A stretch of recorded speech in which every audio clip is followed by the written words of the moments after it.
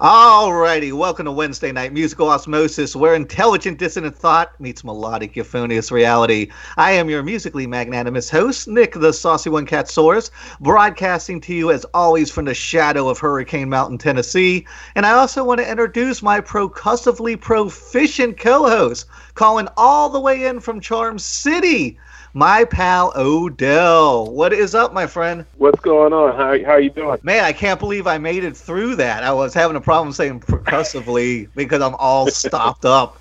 So I probably sound a little bit like Elmer Fudd, but I'm just going to fucking roll with it. So how's Charm City? Is it freezing up there yet? Because I'm in the south and it's freezing.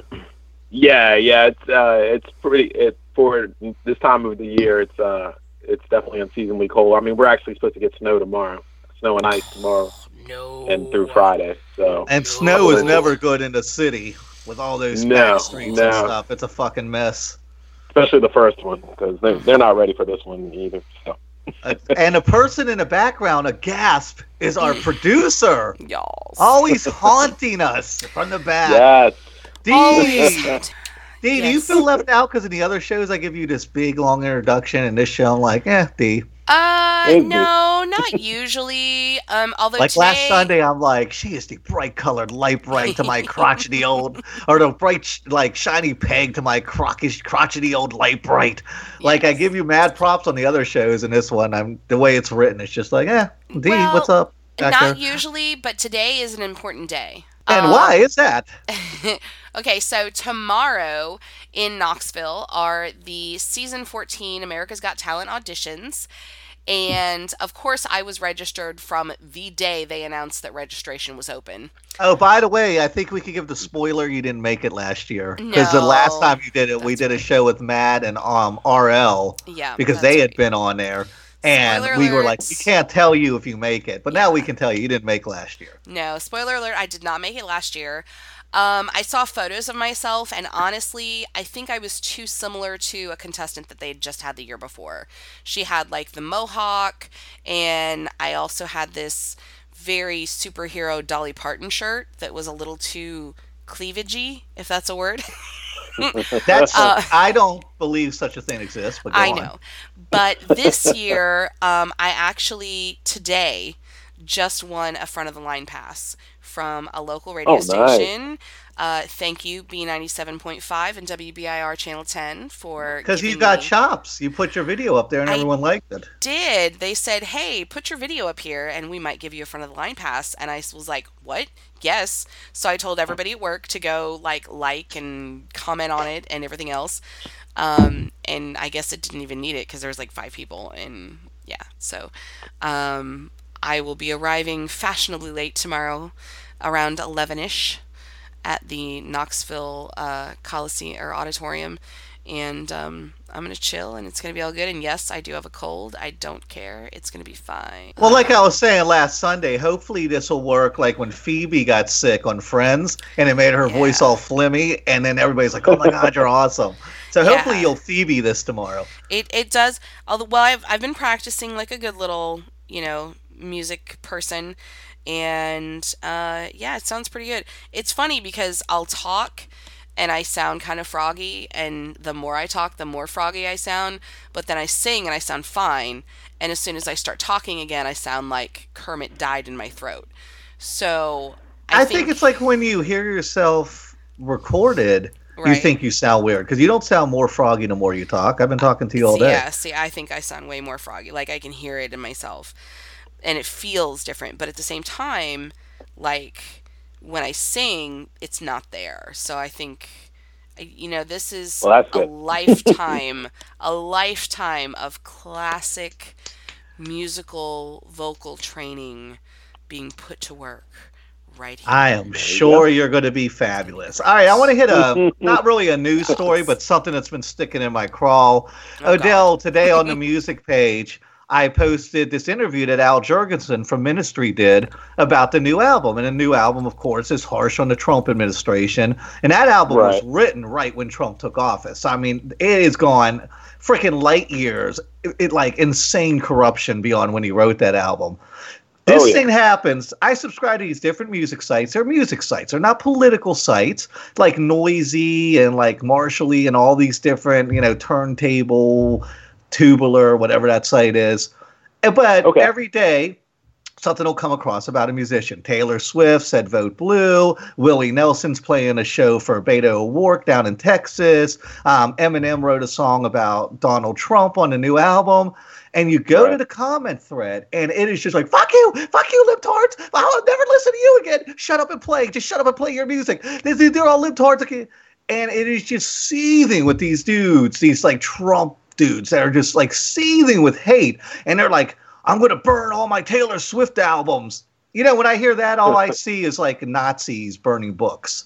Like if you're going to burn your albums because somebody said something in their public life you don't agree with, how is that not fascism 101?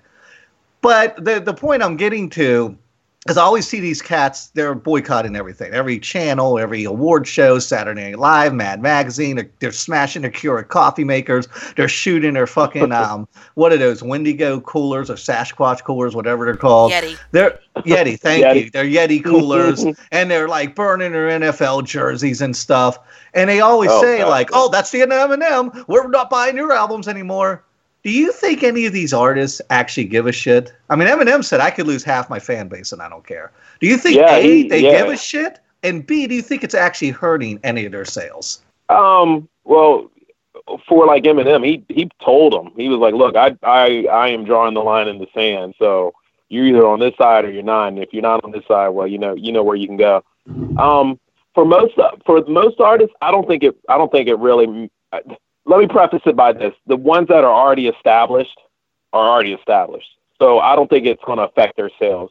And the funny thing is, and it's very so you don't think they're going to take down Barbra Streisand after 50 years? No. I mean, it's funny you say that because you know what? When Barbra Streisand comes to town and she's up there doing her thing, those same people that were screaming, I hate this and I hate Barbra Streisand will be right there at the show singing her songs. Is it the same with the NFL? Because you're a football guy and I'm not. Is the NFL bleeding fans because of this kneeling controversy? No, it's funny you say that because I believe their ratings are up. They had a slight loss in fan base last year, but that was more so because there's so many options on TV now, and there's so many ways you can access the NFL or access sports in general that people just, we're in a society now where everybody wants everything so fast. So a lot of people don't want to sit through an NFL game. A lot of people don't want to go to an NFL game because it's a pain in the butt to go. It's expensive. I can imagine. And so, the people that you did lose are usually the ones that weren't really fans anyways. They were more the fringe people. They'll watch, if a particular person's on. But if you look at it this year, apparently, from what I've read, their sales are back up. Issues. So what do you think these Trump pricks want when they go over these comment threads and they're like, Willie Nelson, you portrayed me. I didn't know you were a libtard. I didn't know you were a snowflake. Like, how would you think Willie Nelson was a Republican to start with? But what do they want when they're just going out there spewing all this hate all the time? Yeah, that's the thing. I don't think they know what they want. That's the problem. I really don't think they know what they want. You can look, think about it. A handful of years ago, Kanye West sat up there and said George Bush doesn't care about black people. Now he was like, oh, we love Kanye West. It's like, wait a minute, whoa. Oh, no, but they hate him again now. That's what's crazy. Yeah. Oh, yeah. They hated Kanye, and then you go on these comment threads, and they're like, Kanye West, you traitor, we hate you. Get out of this country, libtard. Shut up and rap, libtard. And then he got buddy-buddy with Trump because they're from the reality TV world. They're from that same world. And he went to the White House, and then all of these conservatives, all these Trump dudes were like, liberals hate Kanye because they're racist. We've always loved Kanye. Then a week later, Kanye comes out and goes, I was brainwashed. I was manipulated. I didn't mean any of that. And those same cats are like, well, fuck Kanye then. Yeah. Kanye was a deep state. Like they were saying Al Jurgensen is a deep state propagandist. They were saying Eminem was a politically correct social justice warrior. And I just feel like it's like the world is topsy-turvy, dude. What is wrong with these dudes? And I don't want It's to turn just- this into a political thing, but every day I'm just trying to look at some cool music. And it's like Axl Rose says Trump can't use his music at his rallies. And then the Screw comment thread's like, Axl. fuck you, Axl, you fucking drug addict piece of shit. Like Axl Yeah, cares. yeah. Like Axl's not living in 9 mansions. You know, like he Yeah, gives like- a shit about them. Exactly. Like I said, they don't care. I mean, it's so funny you say that because I just watched that Netflix thing on Johnny Cash and Richard Nixon. I don't know if you've seen it. It's Oh, that sounds interesting. Now. Tricky Dick and the Man in Black, and it's so good. You got to watch it because it's basically, they both sort of came from poor areas and they made their way up. But Johnny Cash is this legend and this country legend. So he and Richard Nixon sweated him, so he wanted him to play at the White House, but he wanted to play, what song was it? I think Walk the Welfare Line Cadillac. or something. I think it's like Welfare Cadillac or Cadillac Welfare or whatever, and then something else. And Johnny Cash was like, "No, I'm not playing that." He was like, I understand what you're trying to get out of me, but I'm Johnny Cash, and screw you. I will play what I want to play. And it's pretty much like you're saying with these guys. They're like, "No, one, you're not using our music. Two, you can say whatever you want about me because I don't care. I'm already there. I'm already here." And so yeah, it's funny when you see people just go off the deep end like that for And the same I'll thing say that, this last thing too. The thing they always preference it with, as they're having a drama queen meltdown, is "Shut Up, Snowflake." They're screaming "Snowflake" as they're literally, but they're like, "Shut up, snowflakes! Shut up! You're all snowflakes!" And I'm like Al Jurgensen said in an interview I put on our page today, you don't pay attention to who Taylor Swift's voting for. Don't pay attention to my opinion. Think for yourself, man. Yeah. Why yeah, are you paying attention to me? Look at the backlash Taylor Swift got within a week. She came out and said what she said, and it was like, "Oh, Taylor Swift," and it was so ironic. It was so crazy because it was like, just a couple years ago, you had Kanye as the bad guy. You remember when he interrupted Taylor Swift, and everybody was like, "Oh, and now it's totally switched over." And then like when, Tennessee. So like when the candidate that she was, stomping for lost, and everybody's like, "Ha ha, Taylor Swift, take that." And Taylor Swift is sitting back there like, "Do you think I really care what you think about me?" I like seriously. I think I'll get over it and move on to the next thing. But it's like they're like, we got you, Taylor Swift. Yeah, take that. Yeah. And it's like, okay, well, you continue to struggle, and she'll go ahead and continue to make hits and be okay. Couldn't have said it better myself. All right, we got to get our guest in here. Dee, who do we have coming up on the show in the next couple weeks? Oh my goodness! Do you really want to start that? No. This Sunday we have from. Don't restart me because it's like pulling a string on an old G.I. Joe doll. You could get me right back. So this Sunday from Midnight Madness, from War Games, and from Greece itself. Oh my God, we have Eddie Deezen coming on. He was also in Polar Express. He's in all kinds of stuff. Yeah. Like, it's craziness. He's one of those guys. Next month on Musical Osmosis, we're going to have the Joeys are going to come on and join us. That's going to be fun. Can I interrupt you real quick? Did you check these cats out? And I sent you a thing. I said, hey, you got to check these kids out. Oh, my God. They're like and when little I say kids, and they're between freaking 12 and 15. Like, you just can't even, like... I'm like, why are they not on an AGT? Like, seriously, like they're really good.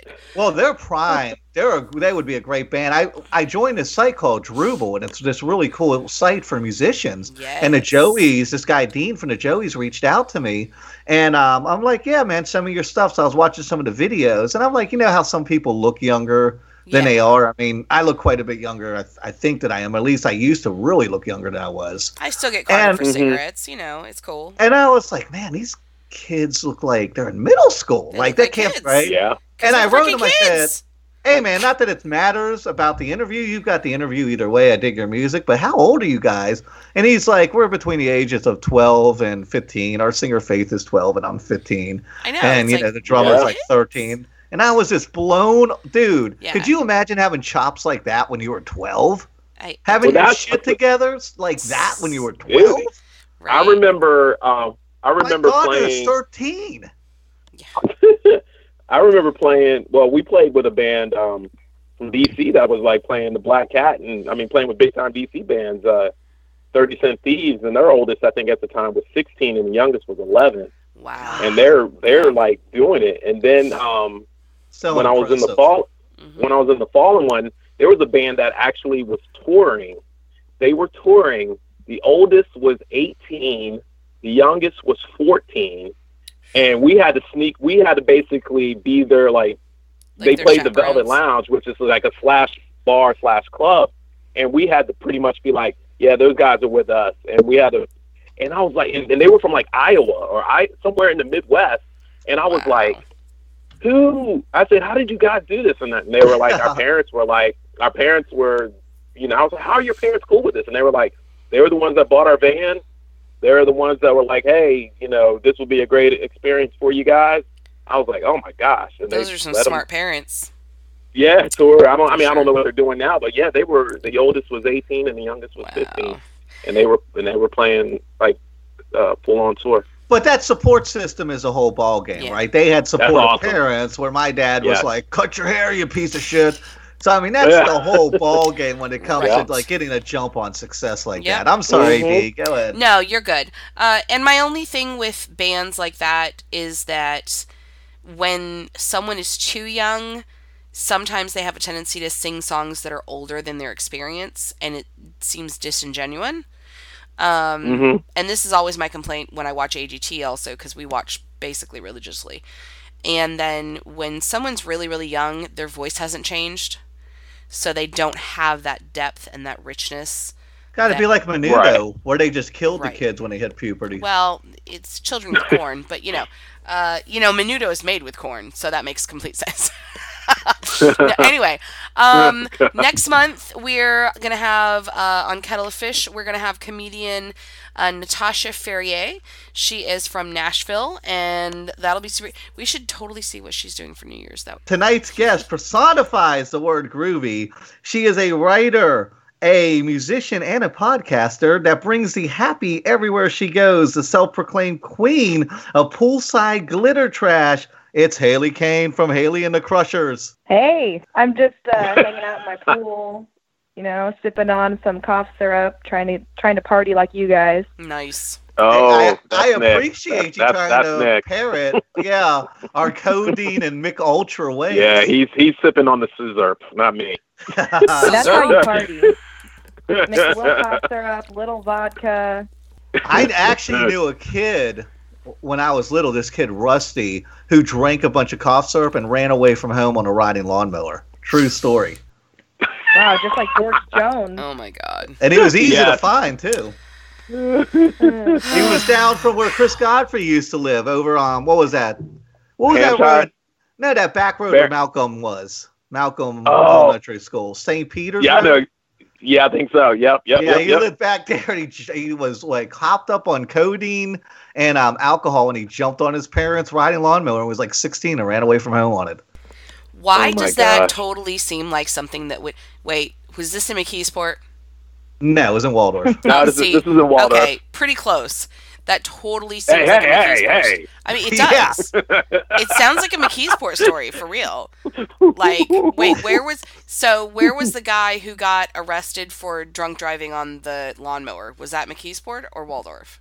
No, that wasn't anybody I knew. I had to take a class because I was driving without insurance, and they had showed a story from Calvert County where this guy got arrested for drunk driving on his riding lawnmower, but he was in his own yard, and they were just trying to show how fucked up the drunk driving laws were. So that Anyway. was anything like he was partying on a lawnmower. We digress. We're good at it. Anyway. Yeah, we should talk to Haley. Haley, thanks so much for calling in tonight. I didn't catch the theme. I didn't realize we were going full drunk lawnmower, but I'm here for it. I'm ready. And that's We're why going full we- drunk everything tonight. Bring it. I mean, out here in California, there's not much lawn to speak of. Right? If you Yeah. have one, it's Sad. brown Yeah. or on fire. So Yeah, I was going to say, are you safe? Are you in an area that is safe? Or are you someplace that... Because we actually did have to cancel one of this month's guests because they had to be evacuated. So are you like in an area that you're cool? Yeah, I'm about 100 miles from the nearest one. I'm okay. Thanks for asking. Yeah. But yeah, it's scary. I mean, my friend's house burned down last year. It just hits really close to home when, people are starting to, lose their livelihoods and stuff. So, yeah, it's pretty crazy. But, everywhere you live, there's some issue, whether it's tornadoes or whatever. I mean, it's like, I always say it's either heavenly perfect in California or you're on fire. So, that makes sense. It's just how it is out here. But, yeah, I'm good. I'm happy to be here. That's kind of the extremes from a place where you can go surfing in the morning and then go skiing at night with just driving a couple hours, right? I mean, there's not much snow even in the mountains, really. I mean, you could kind of. Because I used to live in Sacramento, and we could like go out in the beach area and then drive up to Truckee and go skiing in the same day. Sure. Well, I don't ski. The last time I tried to ski, I was crying, and I had a man with a snowmobile rescue me. Surfing, I've done a little, but I am not really an all-action kind of gal, so mostly just guitar. I was going to say, all your action is on stage. Hell yeah. Definitely. Hey, and I got to give you a compliment right off the bat, too. And this is probably the best kind of compliment I think an artist can get. And this kind of goes beyond like your music chops or your writing is great or you have like this great business savvy. For me, your music and videos, this is the compliment, makes me happy. And I think that's the whole ballgame right there. It's as simple as that. I watch your videos, I listen to your music, and it fucking makes me happy. Yeah. Thank you. I think the world needs that right now, and I hope I can do that for people. Thank you. And that's a great thing, too. And I'm real into this thing that I call weaponized creativity, where things got so bad for so long. And I was doing politics full time. I was writing for a political site and doing a political panel show called The Ignorance Equation with a really right-wing guy. And it just got totally toxic. And when all of that went down and I kind of left that world, I was like, dude, I'm going to put so much happy and so much good out there. It is just going to be weaponized creativity because you can't fight fire with these dudes. All you can do is just keep creating beautiful stuff.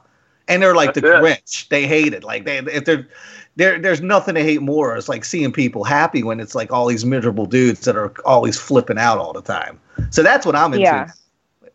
I think you guys bring the happy.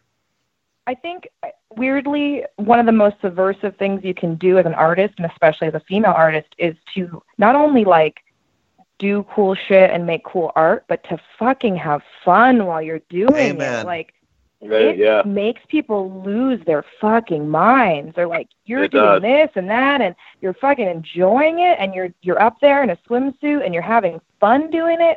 I mean, that's what it's all about. I want to cut through all the politics. I mean, politics are important to me. Obviously, my podcast is very political, but we have to have joy too. We can't just have the outrage porn every day. Like, I get outraged, I get pissed, but we still need to have fun. And like you say, I'm groovy. I love that word. I think that's a word we should bring back. It's like grooviness was like the shit.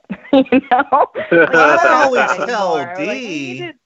Yeah. And and groovy came, I mean, you think about it during the times that word and that type of talk came out was during very politically, racially charged times. And, I mean, the cradle of punk rock is in the Reagan era. I know it existed a little bit before that, but it really got the ground under its feet was during the Reagan era. And that always brings out the most creative stuff because people are trying to express themselves. And if you can't express yourself in a way that's just full steam political, then you find other ways. And I always tell artists we have on the show, let's create some beautifully subversive moments together.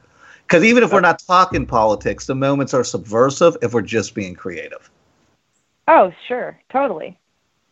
Let's not forget, though, that Johnny Ramone loved Reagan. Just putting that out there. Yes, he did. Oh. Yes, he did. Haley's schooling me. I didn't know that. Yeah, dude. Yeah, oh my goodness, yeah.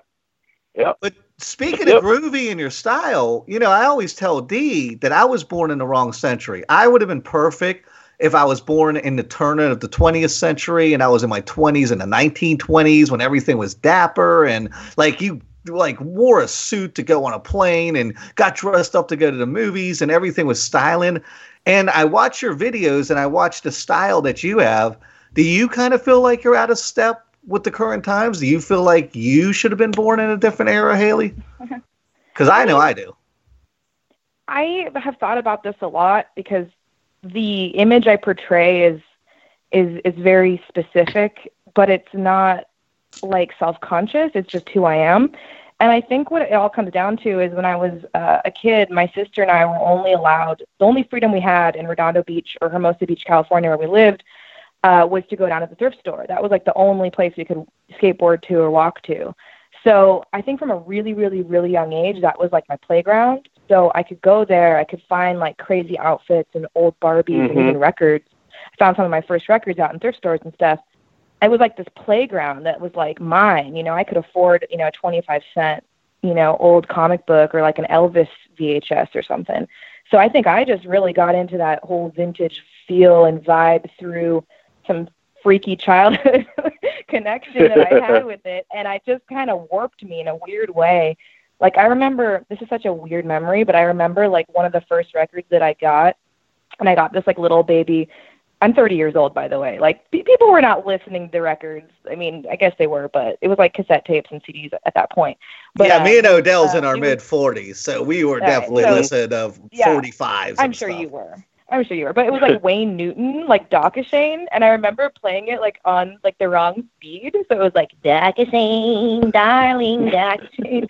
And I remember just sitting there fucking so excited and happy about it.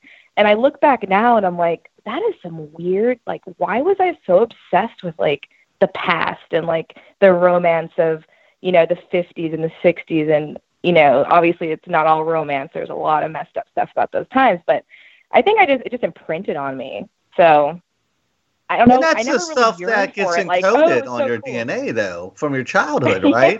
I mean, when I was little, I used to have all these sound effect records. Do you remember, Odell, those haunted house records? Oh, yeah. Yeah. One time I was sitting there as Indian style, listening to my little 45, and I was mimicking the sound effects as they were playing. And I was very, very animated about it. And my dad walked in and just shook his head. I was like 6. He's like, "What the hell's wrong with you?" And he walked out. So were you a fan of Dr. Demento?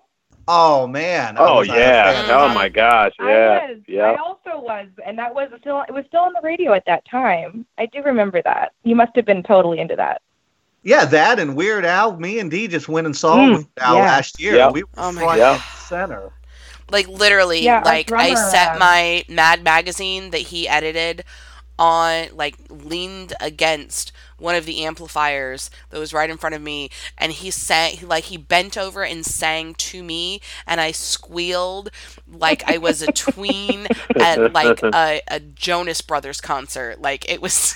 Oh my God. I've been with her 9 years. I've never made her squeal like that. That's true. Not like that. Our drummer had like his forehead that. famously signed by Weird Al twice. So he got 2 forehead signatures, and he has not washed his face since. I promise you. Yeah. I was 5 seconds from asking him to sign my boob and then getting it tattooed on. Like I was. Hey, Haley, can I give the audience some context here? Because I just want to show the connections we all make. I was having Alice Bagg on the show a couple months ago. I was doing research. I ran across your podcast, Sparkle and Destroy. I listened to the episode with Alice. I immediately wrote you. I was like, man, your podcast is so personable. I love your podcast. Sent you a friend request. Then I started digging into all things Haley and the Crushers. That's how I found you guys. I actually didn't find you through music. I found you through the podcast, backdoor first, because of that connection. Then I'm listening to you. You're talking to Alice. She introduces you to Fatty Cakes. You have Fatty Cakes on, and the wheel keeps on spinning. I know personally, being a middle-aged man, if I didn't have this podcast, I would probably still be like some boring old man playing the same 6 fucking Screeching Weasel records over and over again. Me too, though. Big fan here. Yes, absolutely. But this podcast forces me to go on YouTube and look up different artists and get inspired by different things to keep it fresh and relevant. Do you find your podcast plays a part in Haley and the Crushers, or are they just two separate worlds? Or does it influence you as far as how you create music? So a couple years ago, I started a zine. And my whole premise of the zine was I was moving from Los Angeles to where I live now, San Luis Obispo, California, between LA and San Francisco. And my whole premise was I'm going to create this zine so I can insert myself into what's happening in the music scene and be of service. And I can learn about what's happening and be part of the scene and help in my own way, and also know people. So when that went away and Trump got elected, I had this urge again of like, okay, well, I want to be of service, and I want to be in service of people greater than my own small community here in California, and talk to. And women were very triggered, obviously, by the whole pussy grabbing thing and all that stuff. Right. So it was really geared towards women. So my podcast really sprung out of this idea of like, okay, well, I want to be of service. This is one stupid little thing I can do that probably won't mean anything, because like most punk rock things any of us do, as you probably know, it's like, sure, you get some personal satisfaction out of it. But I was like, my main thing was like, how can I personally connect with female musicians or otherized musicians? And so that's really what did it for me. I didn't even think about the applications of like, oh shit, like my band could be helped by this. It wasn't so much about that. So the fact that you found my interview with Alice Back first, like, just makes me so excited. Like, that's awesome. Because that's where I was coming from with it. It wasn't about me. I wanted to step outside myself. So I'm glad, though. That's great, you know. And but everything leads to everything, right? So, like, I'm listening to your podcast, and then you do a podcast about your blog, which is your boyfriend in the band blog, and there is one posting on there in particular, the guy who asked to see my boobs in exchange for a free T-shirt, that got a lot of attention, and I am reading this thing, and it is such a beautifully well written, like, just insightful piece of material. Like, you really break it down where if you read this, and like, you would have to be a robot not to be affected by it. You can't read this enough unless you're like some fucking incel kid or alt-right dude.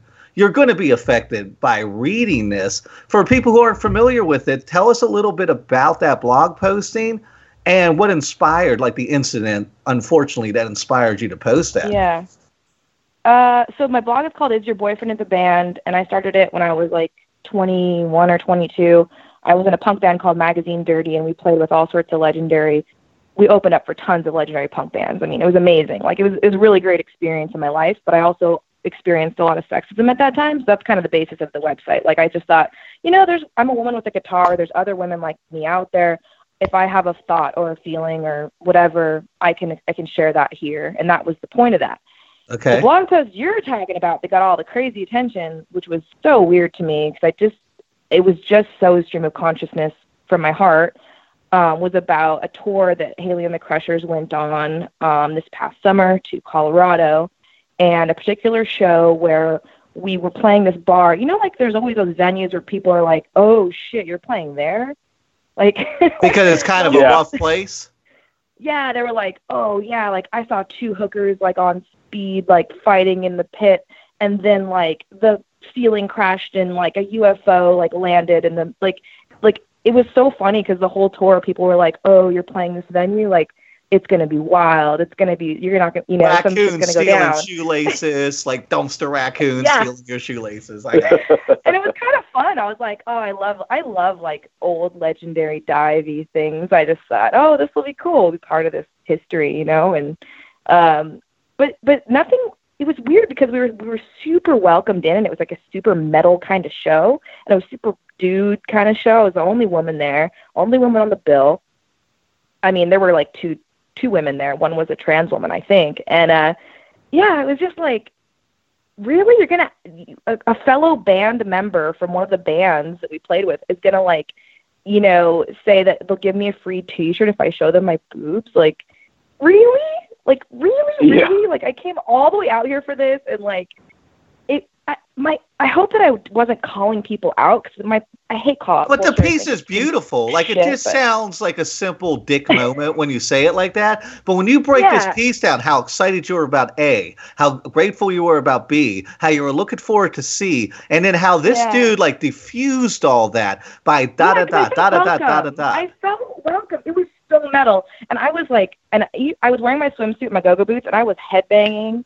Like, it was metal. Like, I was feeling like, you know what? I'm going to get back into metal and, like, thrash punk. Like, it inspired something in me. It would take a lot to inspire that in me. Metalheads are cool. And, in fact, I'll tell you really quickly.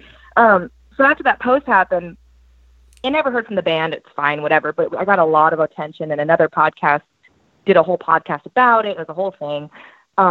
But I did this contest for my new album where if you pre-save it on Spotify, you have a chance to win a free pizza. And the dude that won the pizza was the booker for that bar. No way. But the band guy who did that to you never because I know he had to have heard it. It was everywhere, right? It had to get back to him, right? The post. But here's the thing. I'm sure, but the thing is, like, as a woman, do I rest my peace and my sense of, like, okayness in the world by somebody saying they're sorry? Like, if I did that, I would never feel good. I can't. She knows what's up. That's not anything I'm asking of this person. I'm glad though that this thought I had to just break it down and just show my experience in a very calm manner, that it did affect you in that way where you felt what I felt. Like, that makes me really happy because that's all I was trying to do. I wasn't trying to be like, you should burn down this venue. In fact, I sent an extra large pizza to the venue, to the dude who put on the show. Dude, you had me thinking about shit I did in high school 30 years ago. Like, hey, was I over the line? Was I a dick? You know, I loved, I'm not perfect either. Well, no, nobody is. But I did really, really, really, really love that you just put it out there, because I think, and you were very correct. So many of us, whether we are blessed, quote unquote, or not, as I have been since middle school, but you just put it out there in a way that I was like, oh my God, we totally do that. Like, I stopped wearing turtlenecks in middle school.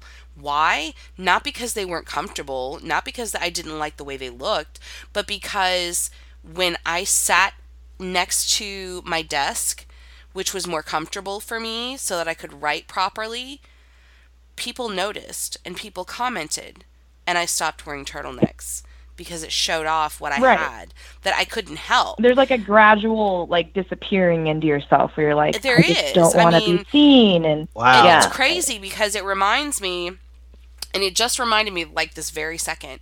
So I know the exact moment in which I realized that, or not even realized, but the exact moment in which I thought that I had to be ashamed of my body, because I was in 3rd grade and I was wearing those stirrup pants. I don't know if you remember those, but they were like stretchy pants with the little loop on the bottom so they fit over your foot, and they were super comfortable. Well, I mean, I was, not a thin child. I was a thin high schooler. But I remember somebody told me that I looked fat, and it hit me, and I looked at myself and I believed them. And I thought, that's the moment that my entire psyche changed.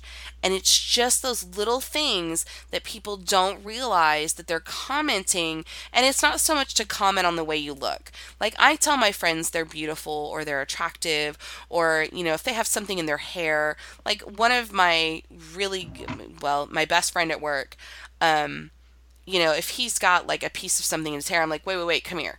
And I'll, grab it for him because he's my friend and I want him to feel confident, not because he's, he has a freaking thing in his hair and I don't want him to look stupid. It's just because I care about him as a human being.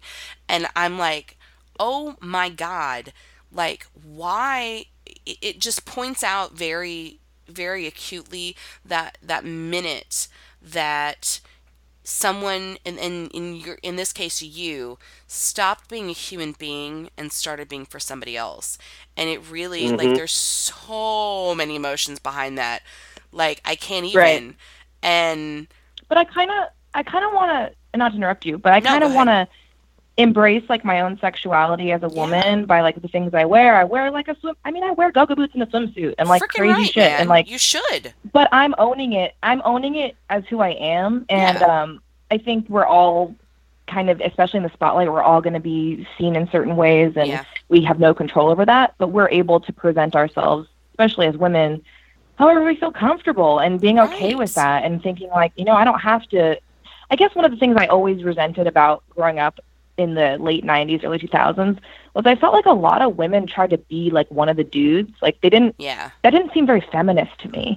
Why not be a woman and be who you are and be a rock band? Exactly. Why the fuck just not? Be exactly who you are and don't have to apologize for bands it. Like Kitty? Like, do you remember the band Kitty? Oh, yeah. I remember them. Actually, I remember their fans more than I remember them. Yeah, I just imagine all these bands that are kind of more like, well, I guess maybe they didn't dress like, it doesn't matter. I think we have to accept that. I think that's why we are, and just, Yeah, that's why I love band. Well, I mean, me and Nick are in our mid-40s, so Kitty was sort of at that stage where, okay, I was like, all right, this is not the stuff that I'm really big into, but like I was a huge, still am, but I was a huge Muffs fan. I was a huge Bikini Kill fan. Yep. L7, Sonic Youth, and all the Breeders, all of those bands. And all of the women that were in those bands still had, like you said, they were badass. Don't forget Lords of Acid. But they still had that feminine touch. Garbage was another one. Garbage sort of brought that back a lot. Oh, yeah. I mean, if you really think about it, I mean, I remember going to see them play, and I was like, she owned the stage, and it was at that time when like the Limp Bizkits and the Korn and, like you said, the Kitties and all that male like Woodstock 99 business was going on. Yeah. And she still presented that like that female, like, I am a woman, I embrace it, I'm not trying to be like any of these people here, and owned it. So definitely. Yeah. Full Beyonce. Just exactly. Be exactly who you are, and not give a fuck about what anybody else thinks. But this is perfect to segue, though, into that article that was going around about a month ago that Fender had done this research and found 50% of all guitar sales now are from young women. And I know I sent it to you, Haley, but I know you probably saw it before that because it was everywhere. Do you think we're starting to move in the right direction in the music industry? I know there's a lot of sexism and misogyny in the metal world. I mean, I was a metalhead before I was a punk rocker back in the 80s. I was a metalhead. So I understand that world. Do you think we're moving in the right direction, or is these just too much of baby steps? No, I can tell you for sure we are, because we tour a lot, and the places that we go, there's always young women starting bands. More often than not, we have at least a couple of them on the bill. They are mobilized and doing weird, cool stuff and different stuff, even stuff that I'm 30, but I feel like I'm kind of an old guard now.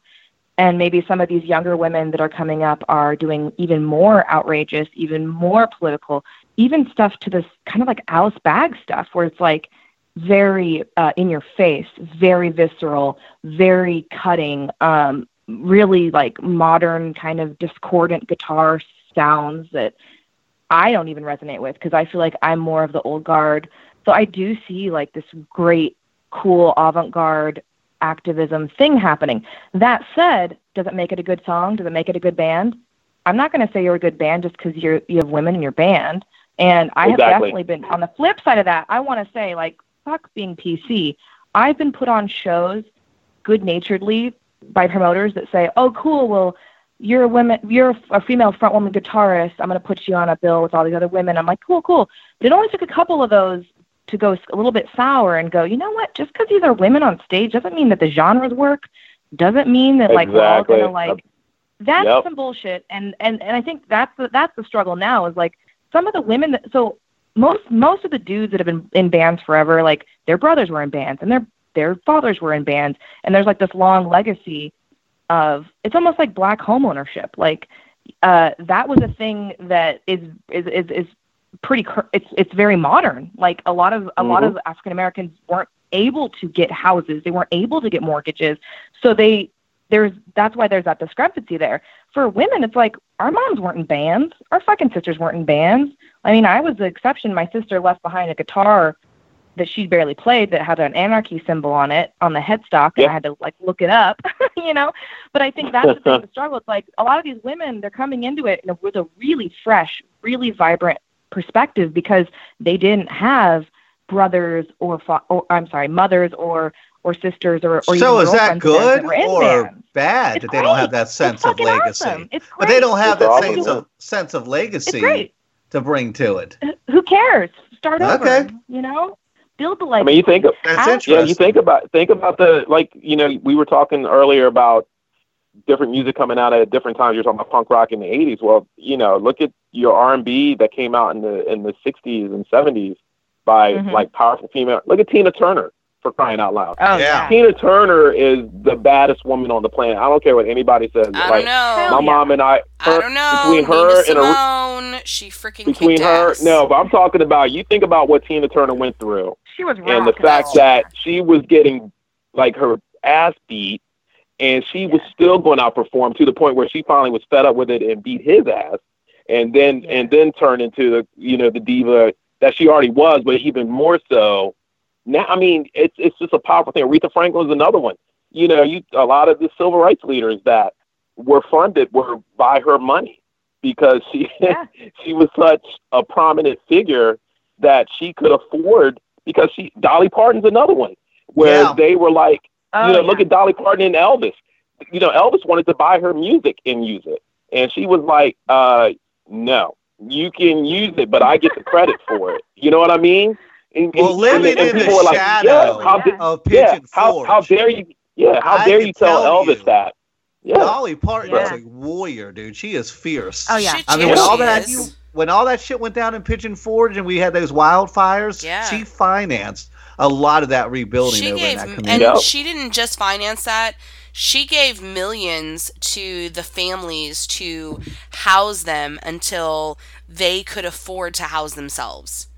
Like, because she's been there. I actually, I know someone who works at Dollywood now, and she's like, you know, I may only work a couple days a week, but the benefits are so amazing. There's no way in hell I'm going to quit. Like, no way. Dolly Parton is a hero. Can you get me like a tour of like, I want to go on tour and like play Dollywood. That would be, you know what, honestly, and this is so sad. We've lived in this area for almost 10 years, and I have never been to Dollywood.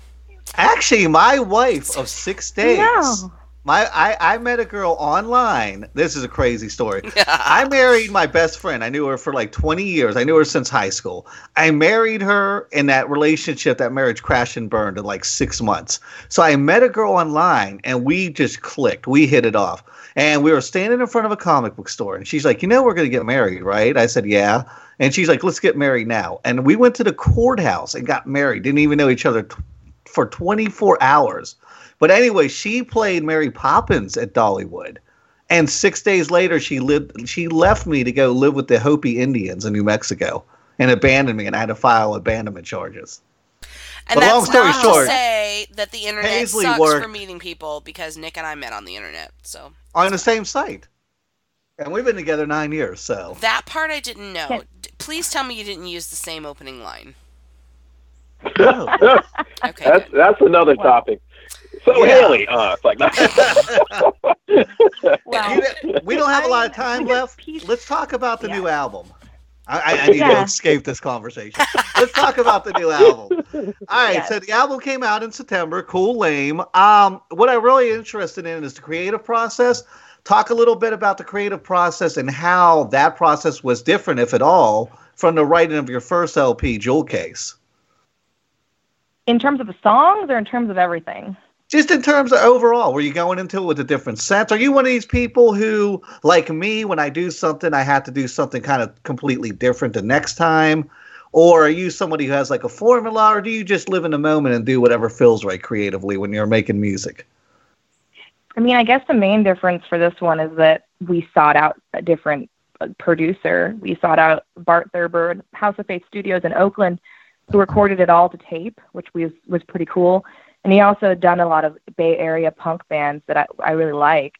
Everybody from Neurosis to UK Subs, some just crazy shit. I mean, not that they're from the Bay Area, but just an insane array of bands and a legendary dude. So I think that was one of the things where I thought, Jewel Case was cool, but that was kind of a homegrown effort here in our little corner of California. And I thought, you know what, let's find somebody that inspires us and just like, it's crazy that he did a bunch of stuff for this band called the Meat Shits, which were like this crazy sexist metal band.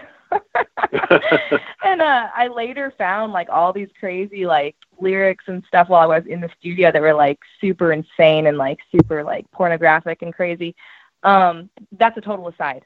The question at hand. Okay, so I saw a dude out that I thought was just gonna like bring something to it, and Bart is amazing, and he did do that.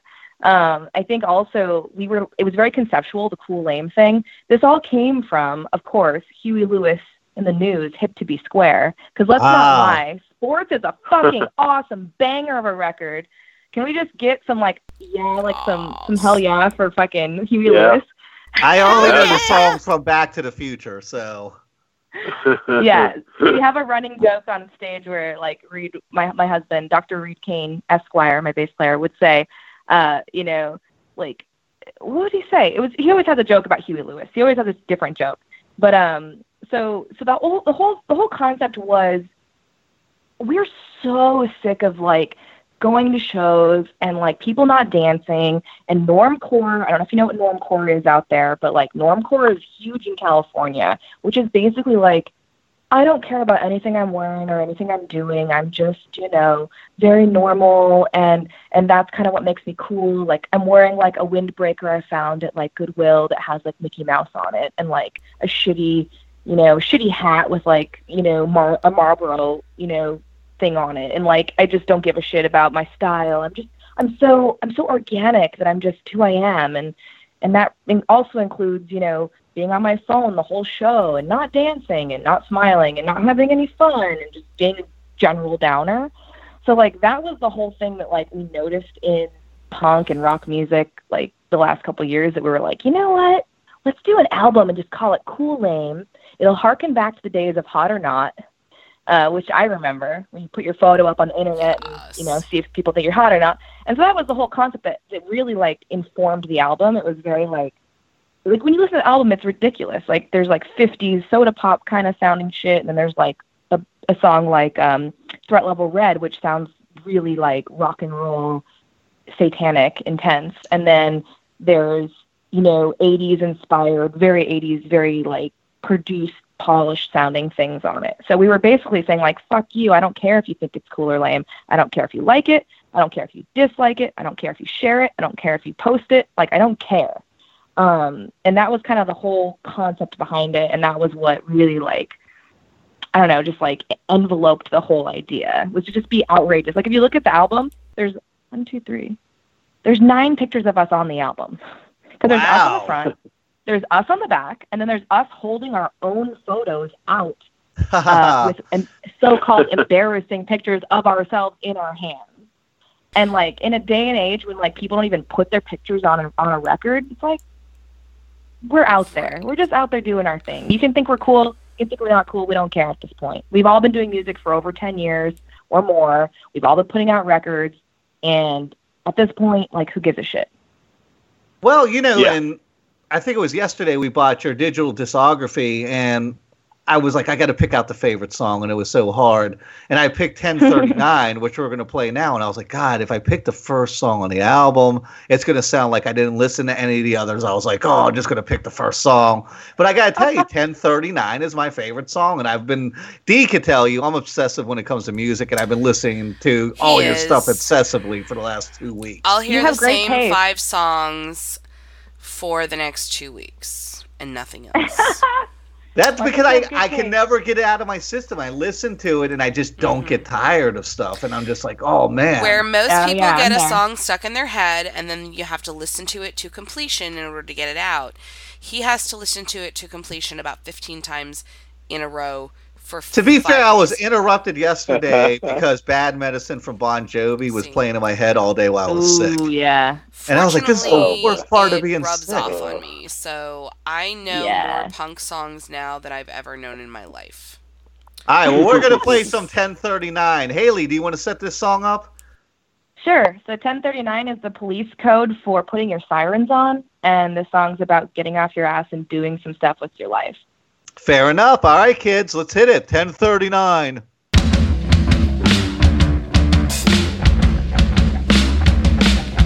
Baby, change the station. I'm tired of waiting. Stuck in the slow lane as the cars go by. I want some movement, a little action, something more than these little distractions. Oh, now no more standing by. Those dreams caught in your eyes. 1039. 1039.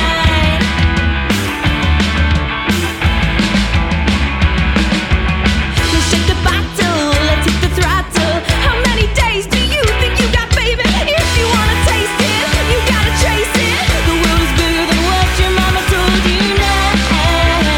No more standing by. Those dreams caught in your eyes. 1039.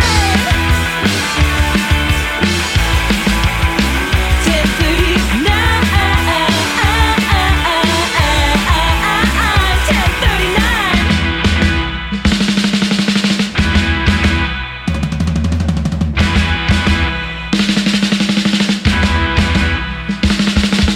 Baby, change the station. I'm tired of waiting. Stuck in the slow lane as the cars go by. I want some movement, a little action, something more than these little distractions. Oh, now no more standing by.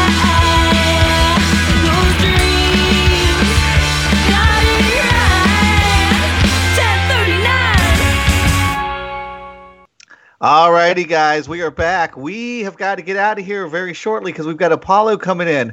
Haley, there's something I've got to touch base with you. Your husband actually owns a comic book shop, right?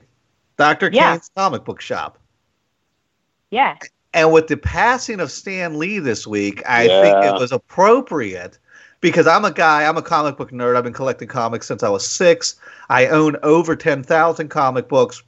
I would say 8,000 of them are Marvel. Stan Lee has been such a primal force in my life. I know you guys had to be devastated like many of us was by the passing of Stan Lee. I mean, yes, but we talked about it last night, actually, and I said, how you doing? And he said, Stanley was old, and he was being taken Right. advantage of a lot at some of those Yes. expos. Yes. And, Yeah, like, look. it's almost like when we actually do have a dog right now that's like Stanley right now, Like, she's okay, but, like, she's kind of getting taken advantage of by the other dog, and she's kind of old and kind of over, and her peak is gone, and it was a good passing. I mean, of course it's devastating, but at the same time, he lived such an awesome life.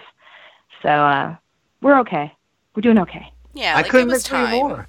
It was just But it's time. the end of an Yeah. era. It's yet another thing. Odell, I think I was telling you maybe not too long ago, maybe 6 months, a year ago, every single place even Steven played is gone now. They're all gone. Yeah. Trax is gone.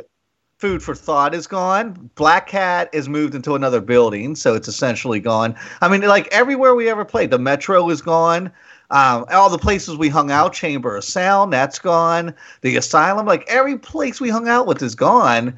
And it's like your history is being burned away the older you get. And I think Stan Lee passing away, because when you're little and all these people pass away, like if Fatty Arbuckle passes away when I'm 8, I don't give a fuck about Fatty Arbuckle. I don't know who that guy is. You know what I'm saying? Right. Yeah. When people you grew up with, like Rodney Dangerfield, like I grew up watching Chevy Chase, who's still with us, but I grew up watching like Rodney Dangerfield. Robin Williams was another big hit that took wind out of my sails. When these cats pass away, it's like there'll never be a Stan Lee appearance, like a cameo from Stan Lee in a Marvel movie again. It's just the finality of it that really fucks with you, I think. I think so. Yeah, I mean, I'm okay with the no camo in the movie though, because I don't like those comic book movies, anyways. Really? Neither does my husband. He doesn't like it either. We like to read the comics. That's it. I know it's controversial and unpopular, but it's the truth. No. I mean, hey, for each his own. I mean, I actually, I enjoyed seeing him in there. Just the fact that, something that I could only imagine what it's like for him to see what he, helped draw, as a simple comic, and then all of a sudden to see that character on a screen, like, wow, this is something that, I could only imagine what that would be like for him, but to be able for him to see that and for him to witness that, kids. Not also that, it's a great platform to show your kids, if they are not interested in reading comics and you have an affinity for Spider-Man or Thor or Iron Man, take them to a movie and be like, hey, this is what I loved when I was a kid. And you could kind of sit in a movie theater as a family and watch it, as opposed to handing them a stack of comic books. Yeah. I mean, both ways is great. I mean, like, I know for for kids nowadays, a lot of, visual, like that instant visual is what attracts them. But I know for my son, for instance, he loves to go back now and read, my comic books. Like, he's like, oh, you have this one? Or, nice. When the Civil War series came out, and I was telling them, yeah, this is a really good series, and point things out. And I was like, well, we'll go back and read the comic books. As soon as we started watching this, he was flipping back and looking back at those. I was like, yeah, dude, all this stuff is here. So I think it works both ways. And they waited until they had the technology to do it, right? Because if you ever watch some of those 60 Captain Americas or that bootleg Fantastic Four film or some of the old Spider-Mans, they're ridiculous. So some of them fall flat, but at least they have the technology to visually, kind of get it right. And that's what I think about it. I think we're just jealous because we always look at each other and say, let's go see a movie. And then we end up doing music stuff. I was in a band with him before we even got married, okay? He was like, do you want a ring? And I said, no, I want to go on tour. And we spent the money on that before we got married. So that's beautiful. I think we're just jealous because we see all our friends. They're all having babies. Not that we want babies in movies, but it's like they're all having babies, going to movies, doing all this stuff. And it's like we can't get to a movie. Like, we talk about it and then we laugh. We're like, oh, we're going to go to a movie. And then we're like, 3 hours later, we're demoing songs or whatever. Yeah, but the grass is always greener. I would love to be on tour right now, and I know that part of my life is over. Would you really? Yeah. Would you really? Hey, let me tell you, I've had a lot of highs in my life, but the high I used to do all the writing in my band, the high of somebody chanting your lyrics back to you, there's not quite a high like that. Well, la-ti-da, so fancy. I've had a couple of those experiences, but not that many. So we're a pretty young band, though. I have faith that our fans are out there, and we do have people out there that love us. So I want to hear some chanting, though. I want to hear more chanting. Well, you have a fiercely loyal fan base, too, from what I can see. I mean, I watch interviews and videos and all this stuff, and it seems like you guys have such, and I'll use the word groovy again, groovy atmosphere. It really draws people in. And the one thing that I had said in the beginning of this, just to bring it full circle, is your stuff makes me happy. And I'm of the theory, if I feel something, then there's a lot of other people to feel the same way. So obviously you're making people happy. And if you're making people happy, they're coming back for more. That's just human nature. Just like one little taste of MSG and they come back for more. Exactly. You're a happiness pusher, Haley. You're all too kind. Too kind. All right, we got to get out of here. Haley, tell us what you got coming up, where we can find you, and more importantly, how you can get a hold. Hey, by the way, how do I get a hold of a Haley and the Crushers coloring book? Yeah. Well, you have to be a real good friend or host a really cool podcast. I'll save some for you. That would be if amazing. you want to, That's awesome. I'd love to send you one. They're very exclusive though. So I Please will do, save and a I'll couple. take a picture of me coloring one all crazy looking and put it up on Instagram and everything. Yes, only if you drink a bunch of cough syrup and a bunch of booze, and then Way you ahead of then- you. I will continue So, drinking. I won't stop drinking cough syrup and booze until I get mine in the mail. How's that for a deal? I love it. That's great. Yeah, like our whole thing is, it's about having fun and feeling good and stuff. And like adult coloring books are really coming back into vogue. So maybe we'll do like some more coloring books. So anyways, you can get the new vinyl at Eccentric Pop Records on their online shop, exclusively from Eccentric Pop. And then for tour dates, we are going to be in Fresno, Merced, Sonora, and Oakland in March. We're going to be in Oakland again in January. In July, we'll be back in the Pacific Northwest. And in May, we'll be in Southern California. And then we are also going to do the Midwest for the first time in April. Nice. That's very exciting. So we're really excited to get out to the Midwest. We feel like, why not wear a bunch of swimsuits and fezzes and go out into the Midwest where it's freezing and eat some cheese curds and see if people throw beer bottles at us. So we'll definitely be out there in late April to early May. And you can find all our stuff online at HaleyandTheCrushers.com. It's just 2 Y's like Haley Mills. And also, just to kind of add this in, because you always see these old movies from like the 90s, like singles about like the 90s grunge scene. And they're like, yeah, man, we're big in Japan. You guys are actually big in Japan. Are you guys going to be playing Japan at any time in the future? Oh my gosh. Well, our record is available in Japan via Waterslide Records and a couple other places around the world.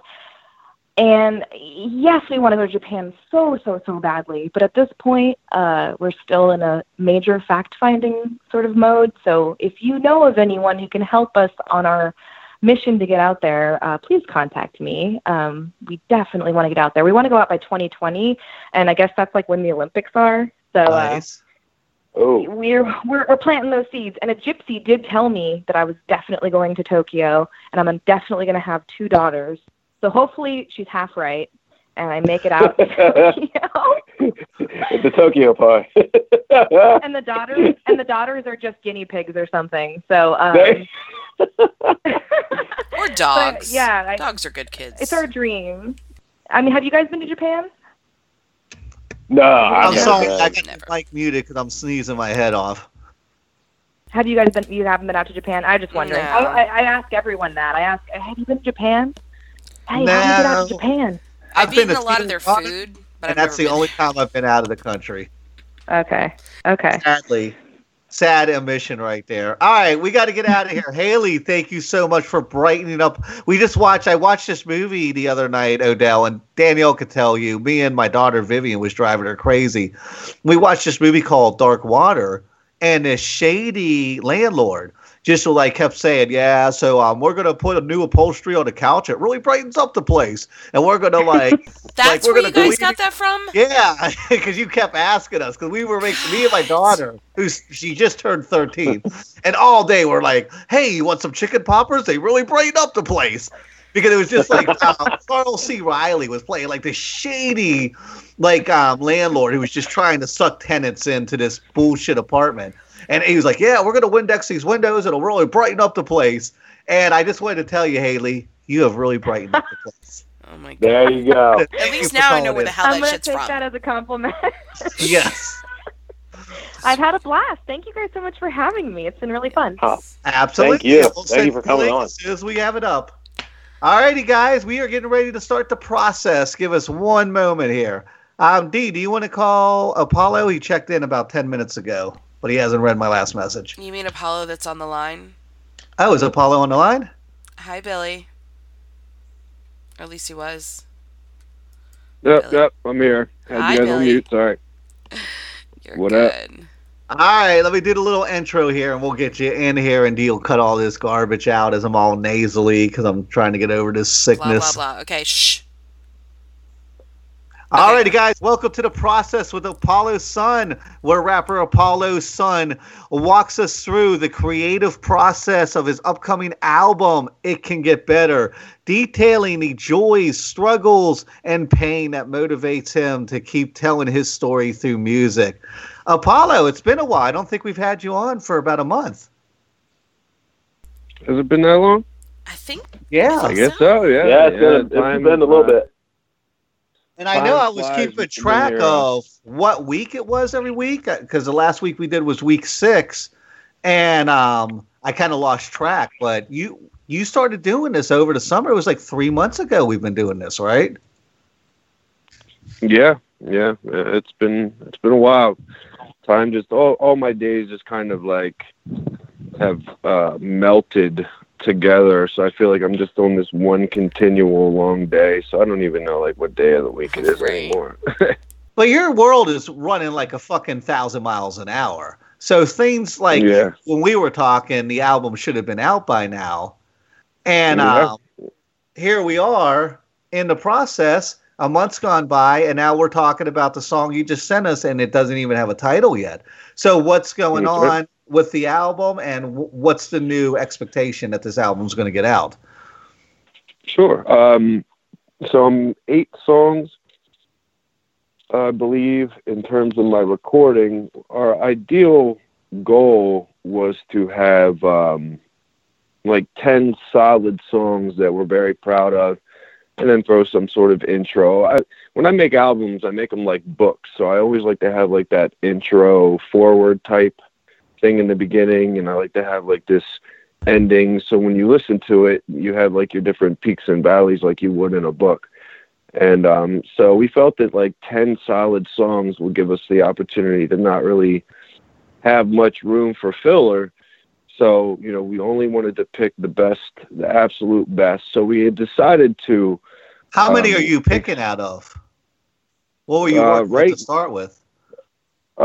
Well, originally I was just going in it with the intention that every song was going to be a keeper. And then as we went on, we started to realize that, well, some of these songs aren't as strong as other ones. So the goal is to record, I don't know, we'll say maybe 13 or 14 songs or something like that.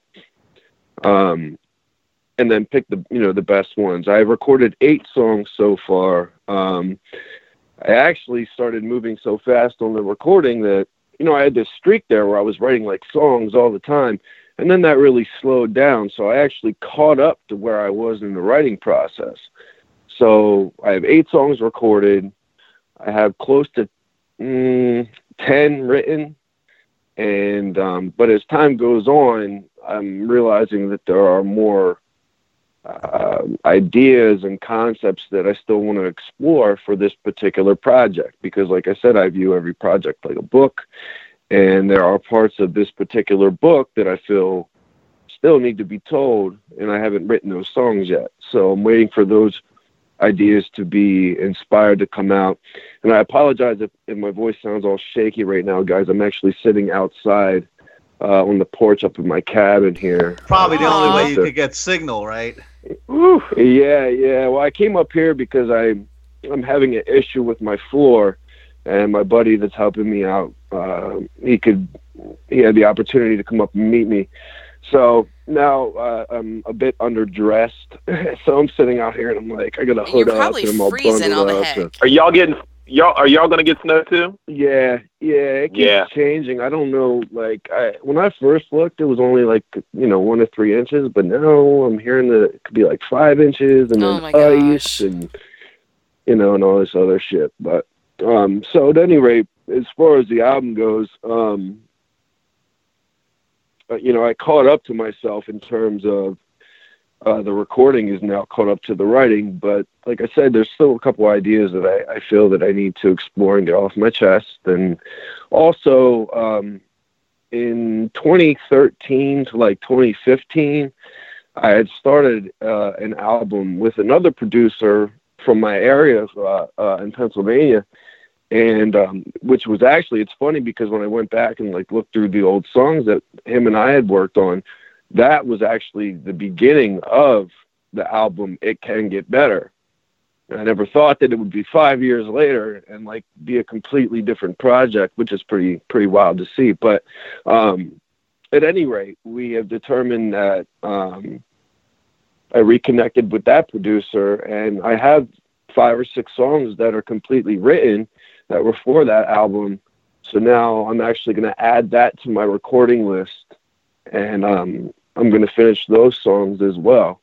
And then we're going to put those songs out next year as well. And I don't know, like, in terms of the push, you know, I don't know how, because that project is a little less focused and things like that. So I don't know how in depth we're going to get in terms of pushing the album. Obviously, I'm still going to put everything behind it. But, you know, there's some good songs that I wrote and worked on with him. So we figured, you know, fuck it, why not? Let's put them out. So I'll actually have an album, you know, It Can Get Better, and an EP as well of songs that I had never put out. Yeah, so let me jump in real quick though and ask you this, not to interrupt you, but as you're going through this process, because we've been doing this since summer, and I know you were working on the album even before that because we were on a break before we came back with you. Do you worry that the place you were in when you started this journey will become so different that by the time you're ready to put the album out, you want to go back and go, okay, well, now that's not what I'm trying to say? No, because all of those things that I felt, I mean, they were valid in the moment, and you know, well, I should backtrack a little. There are a couple songs on It Can Get Better where I wrote verses for specific people that in the moment, you know, they were very heartfelt and in-depth things. Well, those relationships have actually changed since I wrote those songs. Right. So now I'm actually at a little bit of a crossroad. I got a couple verses on the album that I wrote, you know, that was for a particular individual who over time has shown me different sides of themselves that I don't feel so positive about. And the verses that I wrote were very honorable. And I don't know how I feel about putting those particular verses out, you know, so I may end up rewriting those because I feel that when I offer my words and tell stories and write songs that are heartfelt towards individuals and that betray me, you know, I feel that me writing songs for people in a positive way is a gift that I give them. And when, you know, I'm betrayed in a certain kind of way, it makes me question, do I want to give them, you know, do I want to give them that gift? Do I want to give them that part of me where they can go, oh, look, I had a song written about me where this person thought very highly of me, only for me to find out that the person... That's a great perspective, though. I mean, Odell, do you remember a few years ago when the Beastie Boys came out and was like, man, I wish we could go back and get rid of those first couple albums because we didn't mean anything. Like, that's not who we are today. And there was a big backlash, like, but dude, that's what you were feeling at the time. So there is kind of this push and pull, right, Odell, when it comes to, as a music creator, you're authentic in the moment. Do you have an obligation to your fans to keep staying authentic in that moment, even if you're a totally different person up the road? No, I think it shows growth. So I don't feel that you know, first and foremost as a musician, and you guys know this, is that you need to stay true to yourself or it's not going to work at all. You're going to hate yourself. Yeah, but people were hating when the Beastie Boys came out and did that. Yeah, and that's the beautiful thing about the Beastie Boys. They didn't care. They didn't care that, you know, they're coming from the fact that they're still artists and they're in themselves like, man, you know, yeah, that stuff was crazy and wild then, but that's definitely not where we are now. And, you know, yeah, you're gonna feel a little regret. I've seen not even just musicians, but actors or other people that have done things, and they're like, dude, I was in a hair band in the 80s called Cat's Eye, and our hit song was Lady Danger, and I regret nothing. And it was way off my name. It was K-A-T-C-I. Oh, you got to see some pictures, man. Stephen King book? No, but that was in my head. That's where I originally was like, Cat's Eye. That sounds cool. My last name is Katsourls. So I was like, I'm going to do Katz, and I put a diamond in the middle. Oh my God, it was the 80s. EYE. I was like, Cat's Eye. And our logo was Live and Untamed. And our big song was Lady Danger. So, yeah. Lady Danger. I'm not embarrassed by that. At least embarrassed. Sounds dangerous. Yeah, it was very dangerous. It was actually about falling in love with a prostitute. I was edgy. I was edgy at 17. Oh my goodness. No, but you know, it all goes back to the artist and how they feel. I mean, if that's how they feel, I mean, you can't really knock them because they're like, man, you know, that's not who I am and that's not who I became. But it also shows growth. And it also shows the fact that, yeah, I was like that at that time, but this is where I progressed to. You know, I'm not that true person now, but hopefully it'll show in my music that I'm not that person anymore if that's what they want to happen. Well, let me pivot this back to Apollo because, and this is going to get a little bit off the track of music, but I think this is important. We're at a place right now where people are so intolerant, and I just thought of this today as we talked and you were calling in. A few weeks ago, I put this saying up. It was like, hey, who's voting, who's not, and why are you not voting? And you went on there and said you weren't voting. And Apollo, you did not get a happy reception by posting that. And I actually took the whole post down because I was just disgusted with the whole thread. Yeah, I never. How do we break those boundaries? How do we do what? We break those boundaries because if you can't even say something as simple as, "Look, dude, this whole system's corrupt. I choose to opt out," without getting a bunch of people attacking you, how can we possibly form any kind of unity to fight the real enemy? And I think we all know who the real enemy is. Right. Yeah, I wish I knew because I've been dealing with that most of my adult life from, you know, and then if I do, you know, if I say hypothetically speaking, I'm a firm believer that voting on a local level is very important. I do. You know, there's bigger pictures here that I'm not supportive of. So I ethically, I can't bring myself to do it. In terms of the boundaries of it, I wish I knew. I wish I had the answer to it because I respect everybody that chooses to vote. I'm glad to see that people do believe that you know, that form of participation in our society, that they have faith in that. And that's awesome. Mm-hmm. I'm glad to see it. I wish I was more hopeful in that way, but I'm simply not. I went too far down the rabbit holes, man. I've learned way too much about this world, and I've learned way too much about the way it's governed and run that I simply... But that shouldn't matter. All that should matter is I put a question up just taking a basic survey because I was curious. Right. Who's voting? Right. If you're not voting in this election that actually pulled presidential election numbers, I mean, it was a huge midterm election. Why are you not voting? Because I just wanted to know. And you're like, well, I'm not voting. You wrote a very concise. You weren't like, I'm not voting because they all suck my balls.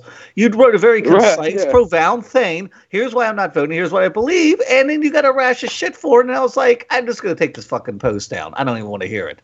Yeah, how do we break that boundary? Yeah, not on social media, man. Yeah, not on social media because most people don't. Yeah, you can't. Most people don't understand like tone and things like that when they're typing words. You know, the same way that when you speak in person, you can actually hear vocal cords moving. Most people, you know, they just don't. It doesn't translate very well for them. And in terms of breaking boundaries, you know, I try to express myself regarding my feelings of that whole subject. You know, when I was younger, I was a lot more pissed off, and I was very much more like suck my balls kind of, you know what I mean? But now I'm trying to speak to people from a very intelligent place, so then when they do hear me in terms of my beliefs, that but it didn't seem to matter. That's what's frustrating. No, right. Well, it's just people have been. I mean, we've been conditioned from birth to think very specific ways, and people think that if you don't fall with the confines of the boxes that we were born into, that your opinion just doesn't matter, and that's not right. That's everybody can teach everybody else at least one thing about either themselves or the world.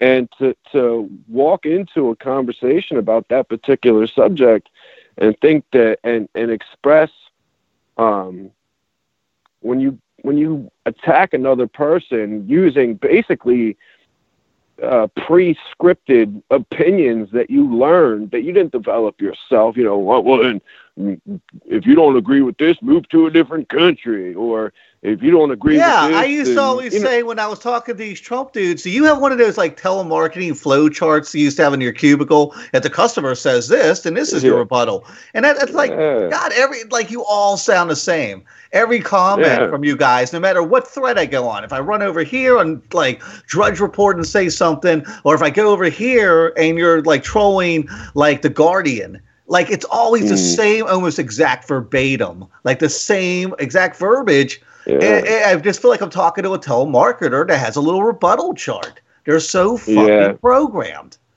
Yeah, as time has gone on, like I've shut that part of my life off.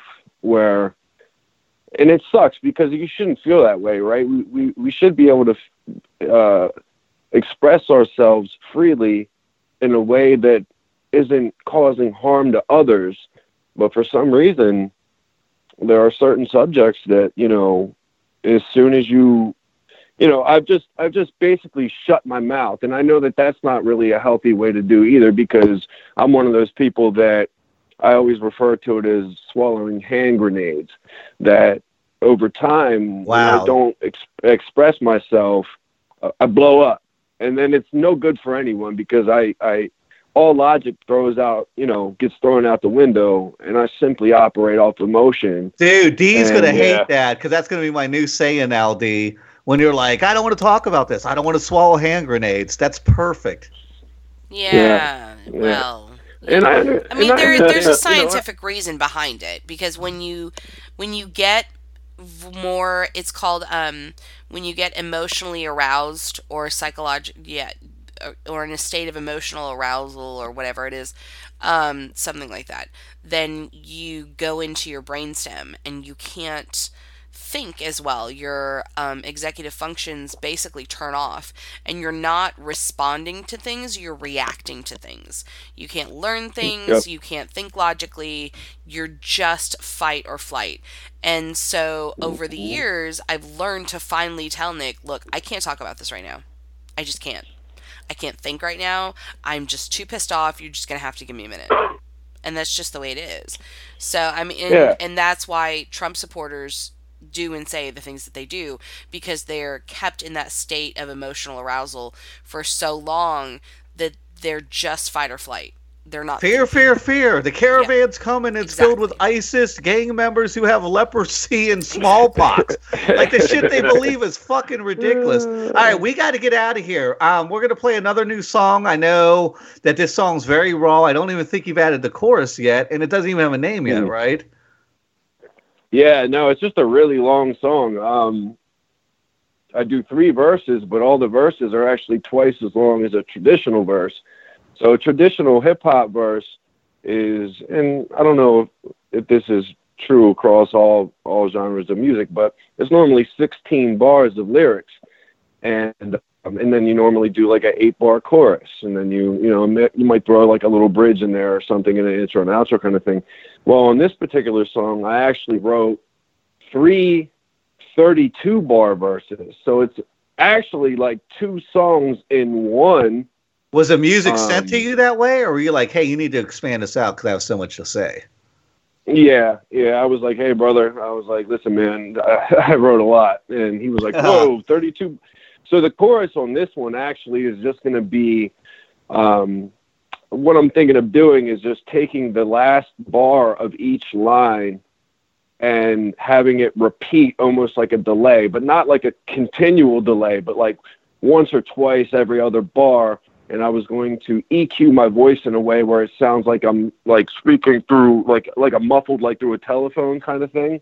Gotcha. And if you listen to the recording, you'll hear the overdubs. I actually kind of like sang them in a melody that I could hear in the beat that I wanted to pull out. Well, those overdubs, if you were to take those overdubs away, hopefully I can just describe this in the way that it is working out in my mind's eye, but take those words out, keep that harmony that I'm trying to create as I'm rapping, with just the overdubs, and I was going to replace it with like a humming instead. So somebody with obviously a very clean, beautiful voice, and that I cleared my Are you nodding over a D? Yeah, that was a throat clearing for D. But have this like just like this humming in a melodic way, where I take all the drums out and it's just the melody, the humming, and then the telephone voice of me repeating the last line of each of those verses for maybe 4 bars, and then keep going and get right back into it. So that this song probably won't even have a true like chorus, you know what I mean? It'll be very sparse and bare. And I do have like a tentative title for the song, and maybe this will help to clarify the meaning of the whole song. And it's gonna like I'm toying with something along the lines of Codependence Anonymous for this particular song, because all 3 of the verses are about people with codependent relationships in some way, shape, or form. So it's like the song hasn't been born yet, and what we're about to hear is the fetus. Mm-hmm. So this is the fetus version of the song. Yeah, it's the little 6 pound 8 ounce baby version of the full song. So, but I guess it was like 2 summers ago now, I actually went to a Codependence Anonymous group, because I have my own codependency issues in this world, and I'm very open about it. And so when I was listening back to the song after we recorded, I was like, this kind of how can I bring out like this codependent idea in a song title form? And then I thought back, and it reminded me of that meeting I went to. So I thought that was kind of a cool title. I don't know if I'm going to keep that, but like I said, just to give you kind of an idea of where I'm headed with a title, I'm loosely basing it around things involving codependency issues. So nice. You've got my wheels turning too. All right, well, let's play this fetus of a song, and you'll hear it here first. So when the album comes out, you can actually sit here and kind of compare it. Let's take a few seconds and play that.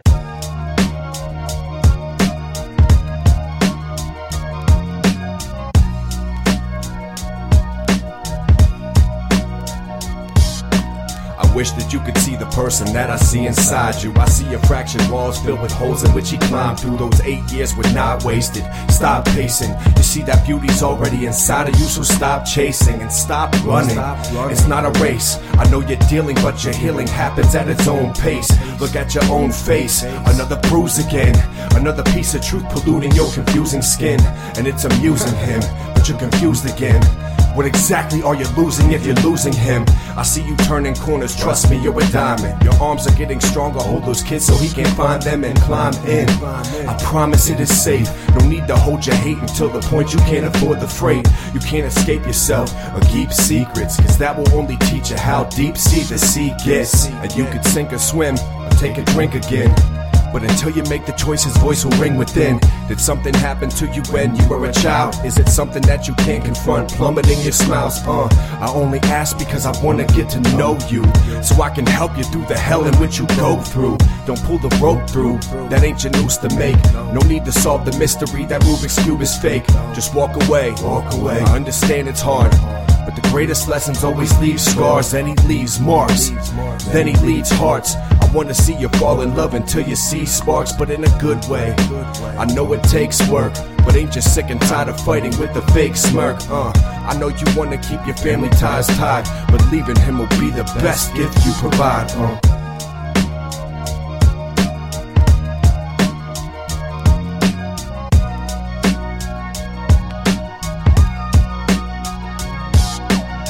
wish I understood the trauma that you had to face. You and your baby sister in a blizzard of mistakes. I'm sorry for the times that I would use it all against, cause now I see the poison from my voice that I dispense. You'd always play fence, not commit to either side. Who pulled the lever, leaving ether leaking in your stride? Did anybody ever show you what love is? Or was it only shown by broken hearts that held grudges? We crushed Dutches, but not discuss shit, cause anytime shit would get deep, you just crush it. Why can't you see through the window of abuse? You couldn't stop blaming me for what makes you, you. But see, the issue's deeper. I tried to understand. I should've never placed my heart inside your crooked hands. I could've planned better, left when all the flags were red. I should've packed my bags and let the breadcrumb trail instead. I should've known better. You left before you left, cause every time you leave you treat me like a waste of breath. I had to take a step, see which faded page was next. Now I'm just another fool in your pool of rejects. Another number, another pay-per-view. I never met your father, but it bothers me, he hates me too. You use my drinking habit as a poor excuse to run away, ignore the truth. Lock your door, explore your roots. Go back to your past and act as if I don't exist. I loved you, I hate you, unfaithful but missed. I'm sick of all of this, I had to call it quits. We play for different teams and every day y'all would blitz. You were my greatest lesson, and I will give you that. Cause everything else that I gave I'm never getting back. I'm sorry that I failed my role in the script now. There's nothing left to say, betrayed with cold lips.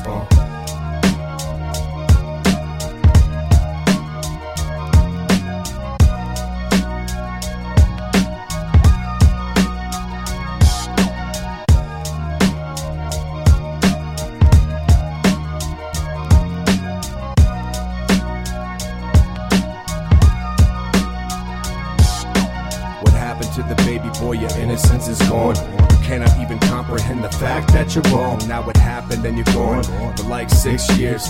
Feel the type of pain that's been known to split tears. If I could take a walk in your brain, noticing the strain, maybe we could find the reason why you won't change. And if you truly love her, then you need to let her go. She needs to plant a seed so she can see leaves grow. Now please leave slow, don't say a word. Cannot fill the void inside your heart, break with her. There's a razor in your pride, you sell it to survive. We know that you are full of shit, we see it in your eyes. It's apparent you're disguised. Your mask has vibes that's been known to sink boats and leave hope capsized. You provoke that side, now sit upon your throne and take a look around. You notice that you're all alone. Use compassion when you roam. Your journey isn't done yet, you have the chance to change every day until the sun sets. Now read the subtext, skim the liner notes. I'll speak my mind until it climbs inside the spine and throat. You are the antidote, the answers to your question. The road you pave lights the way to infection. You want truth, but you tell tall tales. You try to build it high, but your stealth ball failed. Your real friends will point it out till you set your sails, erect your rails, set a trap where stepstones fail. You must prevail, it's truly time to change your ways. Your fake faith won't save you, plus your halo's frayed. I say this cause I love you and wanna see you shine. I saw your uncle fall apart deep inside his mind over this. I know you're broken, hoping I can help, but I can't help you if you can't help yourself.